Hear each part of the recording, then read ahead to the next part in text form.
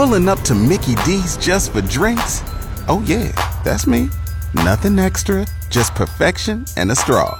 Coming in hot for the coldest cups on the block. Because there are drinks. Then there are drinks from McDonald's. Mix things up with any size lemonade or sweet tea for $1.49. Perfect with our classic fries. Price and participation may vary. Cannot be combined with any other offer. Ba-da-ba-ba-ba. An education in the absurd. DeTulio and Moran on Radio 95.1.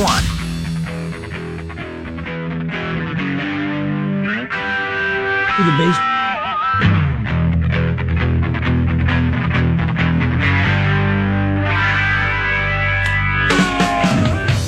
I always loved this song when as a kid because I loved NFL Films music, and I always thought this could have been a good kind of theme song for something. Just the beginning, right? Of course, Barracuda, one of the first really big hits first of many big hits. Welcome back. This is DeTulio Moran, Radio 95.1. Billy is on vacation. He's back with us on Monday. I am Tools alongside Dale Big Shot Buddha, Big 107.3. You like when I call you Big Shot, right? Or Big Stuff Buddha? What am I, Mr. Big Stuff? Yeah, that's a great song from, I believe, the early 70s. I don't know who sang it, but that was a big song. Mr. Big Stuff? It was Gene Knight. What year, 71? It was... If I get this right, we win the first quarter against Michigan. It was released in May of 71. Son of a... Okay, we're up 7-0. Speaking of college football, Danny Wesley in about 20 minutes to preview a monster weekend. Before we get to three things you must know, Dale's going to update you. There's a big update on the Cavallero calendar. Yes, on the Cavallero calendar, the New York Yankees have been postponed to tomorrow. Because of the rain, no game tonight. They're going to play at 1:07 tomorrow and then head right to Cleveland. So no off days at all. So there'll be no off day. So Friday's game, you can hear it if you don't want to listen to Big Shot Buddha or John DeTulio over on Big 107.3. Oh, I love that station. You can check John Sterling there. And, of course, on the weekends, Yankees are right here on Radio 9. We were talking. This is why Major League Baseball had an off day in the American League makes no sense. And if you're a Yankees fan, I find games are more intimidating. The crowd has more of an impact, I think, at night than during a 1:07 game on a Friday when kids are at school. I'm sorry. I think it benefits Cleveland that they're playing at 1:07. And then the Yankees bullpen's already I think this gives the Guardians the advantage. They've got a better bullpen than the Yankees. Absolutely. This benefits Cleveland. Okay. They can't hit, but I think this benefits Cleveland. First of all, playing in the afternoon. No issues in Houston, so Houston-Seattle still scheduled for 3:37. So you don't have to worry about watching the Yankees tonight. You can just watch the Sabres. Yeah, watch the Sabres tonight. And Seattle and Houston, they still scheduled it for 3:37. It's too bad they didn't move that game. Or can they move it to prime time? I don't think so. No, that's too bad. Too late. The Yankees this year, 32-18 in day games. 33-18. 32-18. 32. What were they at night? They were 67-45. So I think slightly better in day games. Slightly better. How about day games at Yankee Stadium? Does it say that? I don't have that specific. Okay, I'm just curious. All right, so they actually play better during the day. I stand corrected. But the crowd. Yeah. You can't tell me that crowd did not. I thought they played a huge factor. Garrett Cole said as much. Okay. All right. What's the lead, Dale? Well, here we go. That tone tells me it's negative. It's not always negative. I don't think you've ever led with an uplifting story. In 5 years you've been on the show. Who came up? By the way, who came up with three things? Was that you? No, it was Willie. Billy came up with that? Yeah, he probably stole it from someone. I know what he's saying. How do you know he stole it? That's a strong... He's been accused before, John. Oh, he stole one joke that he credited to someone. I continue. All right. So the big news down near Weeze in Fort Lauderdale. Life in prison without parole is the verdict for the Parkland, Florida school shooter Nicholas Cruz, in coming as a shock to many, including legal analyst Mark Earglash, who says he calls this a colossal win for the defense against all odds. Like most people, I'm stunned at the outcome. I thought for sure these jurors would find that the aggravating factors, meaning the reasons for death, outweighed the mitigating circumstances, meaning the reasons why he should live. He says the bottom line is this is truly an individual decision, and it only took one juror to find that Cruz should spend the rest of his life in prison instead of being killed, which is what happened. With the death penalty, He's not sure that the state could have prosecuted the case any differently to get a different outcome. I've waffled on... They've been pushing for the deth penalty, prosecution wanted the death penalty. I've waffled on that before. In my head, there has to be such strict or such like a crazy amount of evidence that you are the person that actually committed the crime in order for me to be comfortable with putting someone to death. This is one of those cases. There's no ambiguity about who committed this act. We know exactly who did it. It's not a question. Because there have been more than a handful of cases in this country where wrong people have been put to death. Yes. Or we're saying that this kid did he... I haven't followed the case. Were they claiming mental issues, disturbed? Honestly, I kind of put it aside too because I don't want to think about that. I didn't want to think about it. I don't think there was anything crazy that this is the reason he did it. I don't think that was a factor in this, but I'm a little bit surprised. But I know is it worse for him that he has to live the rest of his days behind bars? Many will feel that that's worse. Yeah. But it seems like now you live, like Scott Peterson's been on death row for how long? Since 04, 05? Yeah, it has to be at least back in the day, years, right? people would be convicted and then they were executed within, weeks, if not months, Dale? Very soon after. Right. Usually within a year. And that's when they either did, they still did hangings, but you were electrocuted. 2005, Peterson was sentenced to death by lethal injection, and he's still sitting there. So I don't know when he plans on being executed. He probably doesn't know. Will they keep appealing? There's hearings for another trial coming soon. For what? What evidence says he didn't do it? How did they tamper with the evidence? Was this the San Diego police? Is that where they lived? I thought. According to the appeal, and this went all the way to the California Supreme Court. They ruled that the jury didn't receive proper screening for opinions on capital punishment when convicting Peterson. Oh, God, so it's a prosecutorial issue, not an evidence issue. Okay. Well, they'll find any snafu. That's what the game is, right? They're paid for. That's part of the reason also why I'm not a huge fan of the death penalty, because it becomes so expensive. It does. To retry and to keep doing this stuff, the amount of taxpayer dollars they have to go into that, it's actually, people have done the studies, it's cheaper to feed someone for 60 years than it is to. I wonder who's the longest appeals. person who's been on death row. Like, what's the longest anyone has ever spent? 25, 30, 40 years? My great grandfather was on death row. But he was wrongly accused, right? Of killing someone? Wrongfully accused. When he stabbed someone, they said? No, they said he shot and killed his boss, and his boss's, he had a lady living in the house. That's Buddha. If anyone's going to shoot up a boss. It was my German ancestors, not the Polish. Wow.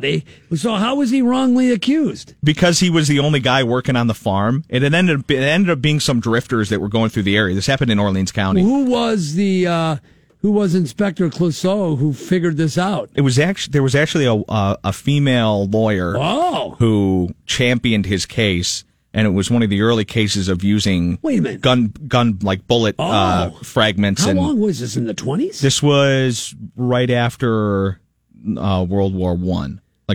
This is the problem. So he's a son of German immigrants who did not speak English well at all. Who do we defeat in World War I? And the farmer that he worked for gets murdered weeks after the sinking of the Lusitania. So there was a little anti-German sentiment going on at the time. Wait a minute. So he's convicted. Is he sentenced to death by execution? Mm-hmm. He was in Sing Sing. And back then, they executed quickly. Mm-hmm. I wonder how long soon after he's in behind bars waiting to get electrocuted. Well, he was multiple times he was in the week of, hey, your time's up. And then the governor stepped in and things like that. If people want to check it out, his name's Charles Stilo. And someone wrote a book about it, Colin Evans, called Slaughter on a Snowy Morn. Is this on your father or mother's side? This is my mother's great-grandfather. So Charles Stilo? Stilo. I'd still exist because my great-grandmother was born when he went on trial. I find this fascinating. I can let you borrow it. I've got it in my house. I would love to see it. Charles Stilo. Okay. All right. Wow. All right, that's enough for the murder side of things. We do have an incident. John, you used to frequent the Monroe Ave bar scene back in the day. Back in the day, I went to Acme Pizza. It was on Monroe. Jeremiah's is there. Debbie and I, we met after we first started going out. We met at Woody's. And this is I'd known her a week. We met out at Woody's after I got off work. Yeah, I still love Oxford's, I think, was on Monroe, right? I'm not trying to victim blame here. Yeah. But I will say that you could probably make a better decision and not end up in the hospital. Rochester police have made no arrests in connection with an attempted robbery and a large fight that left a Henrietta man with stab wounds. Ooh. It happened shortly before 2 a.m. on Monroe Avenue, east of Goodman. By the time police arrived, the fight was over, and the victim was too drunk to explain what happened.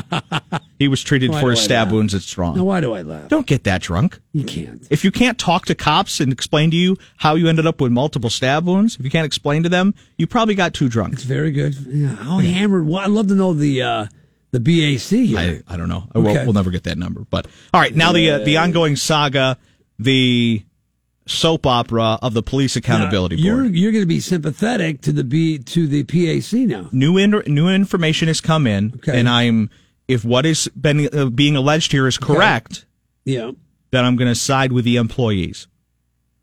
You're going to side with the PAC, the employees. They want their boss fired. Yes.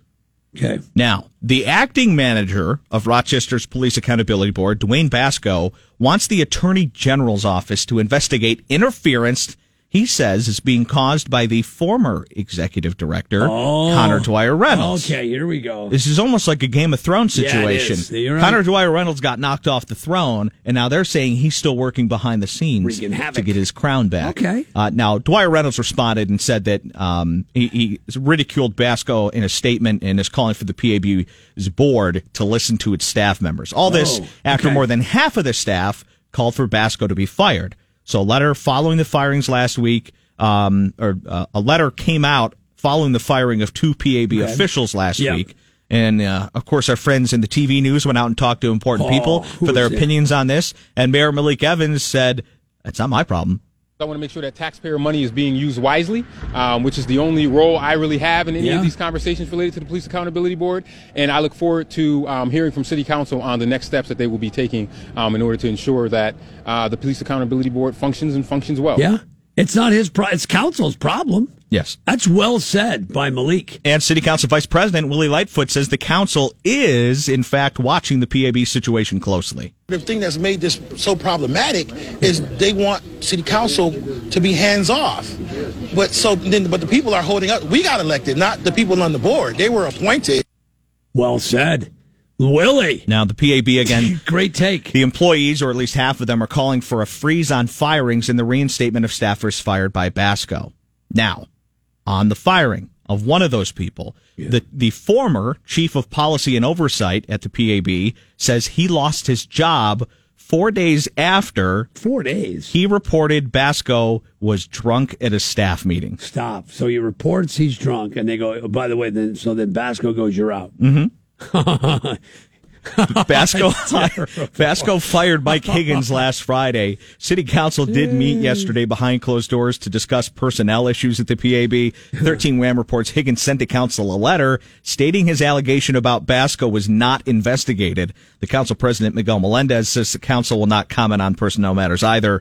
So that's where it sits. These people were appointed by whom? The former mayor? So there was... who appointed these individuals? After the referendum in 2017? Maybe 2019. Okay. And then the mayor pushed it forward with money in her proposed budget before she went out the door. Yes, okay. Former Mayor Lovely Warren. They, at that point, appointed a voluntary board. The mayor, I think, was allowed to appoint 4 people. City council was able to appoint like another 5 people. Okay. And then there was a separate entity, and I forget the exact name, but it was made up of, some pastors and some community members who had already formed some sort of police accountability group. And so that group was able to appoint some people to the board. So these are unpaid people. These are all volunteers on this board. Okay. Then that board was in charge of hiring for the actual Police Accountability Board. Okay, all right. So it's like 2 steps. But yeah, I'm not a genius, But I'm pretty sure that if you're the boss and someone accuses you of maybe being drunk in a meeting, firing them 4 days later is not a good look. It's terrible. It's the worst look. Yeah, not a smart move. Not a smart move. So I'm sure we'll have another story tomorrow updating us on all that. Now to the kicker. Jeez. Yeah, kicker. Can't wait. Kickers. Bruce Willis announced his retirement from acting because of health issues. Yeah, he has. It's not dementia, right? But but it's something in that same category. Okay, but good actor. Die Hard, one of my all-time favorite movies. We're not done seeing new stuff from him because there was a lot of stuff in the hopper before he announced his official retirement. So there's at least 3 movies coming out. Oh, really? One of them is Detective Knight. It's a trilogy. Oh, God. Where he plays New York detective James Knight. He's become a paycheck actor, right? At the end? Well, 1,000,000%. Yeah. Now I'm going to play a trailer for you. Bruce Willis is teaming up with one of his old buddies in a new movie called Paradise City. The trailer came out yesterday. Good tune.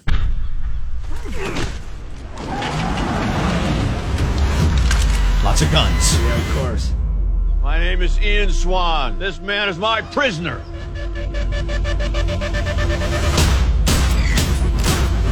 All right, he's taking on 5 guys with guns with just an M4. Oh, my. Cold, right? You're Ian Swan's son. Another bounty hunter? Yeah. Your dad and I used to work together. He made a lot of enemies. He's tracking a real whale of a bounty. There he is. Wait, is that Travolta? Travolta. Stop. Oh, my God. It's back in 1994. Mm-hmm. Holy So cow. Ryan Swan must carve his way through the Hawaiian crime world to wreak vengeance on the kingpin who murdered his father. What's Travolta doing this movie? Oh, he's also a paycheck actor, John. What happened to him? Stephen Dorff.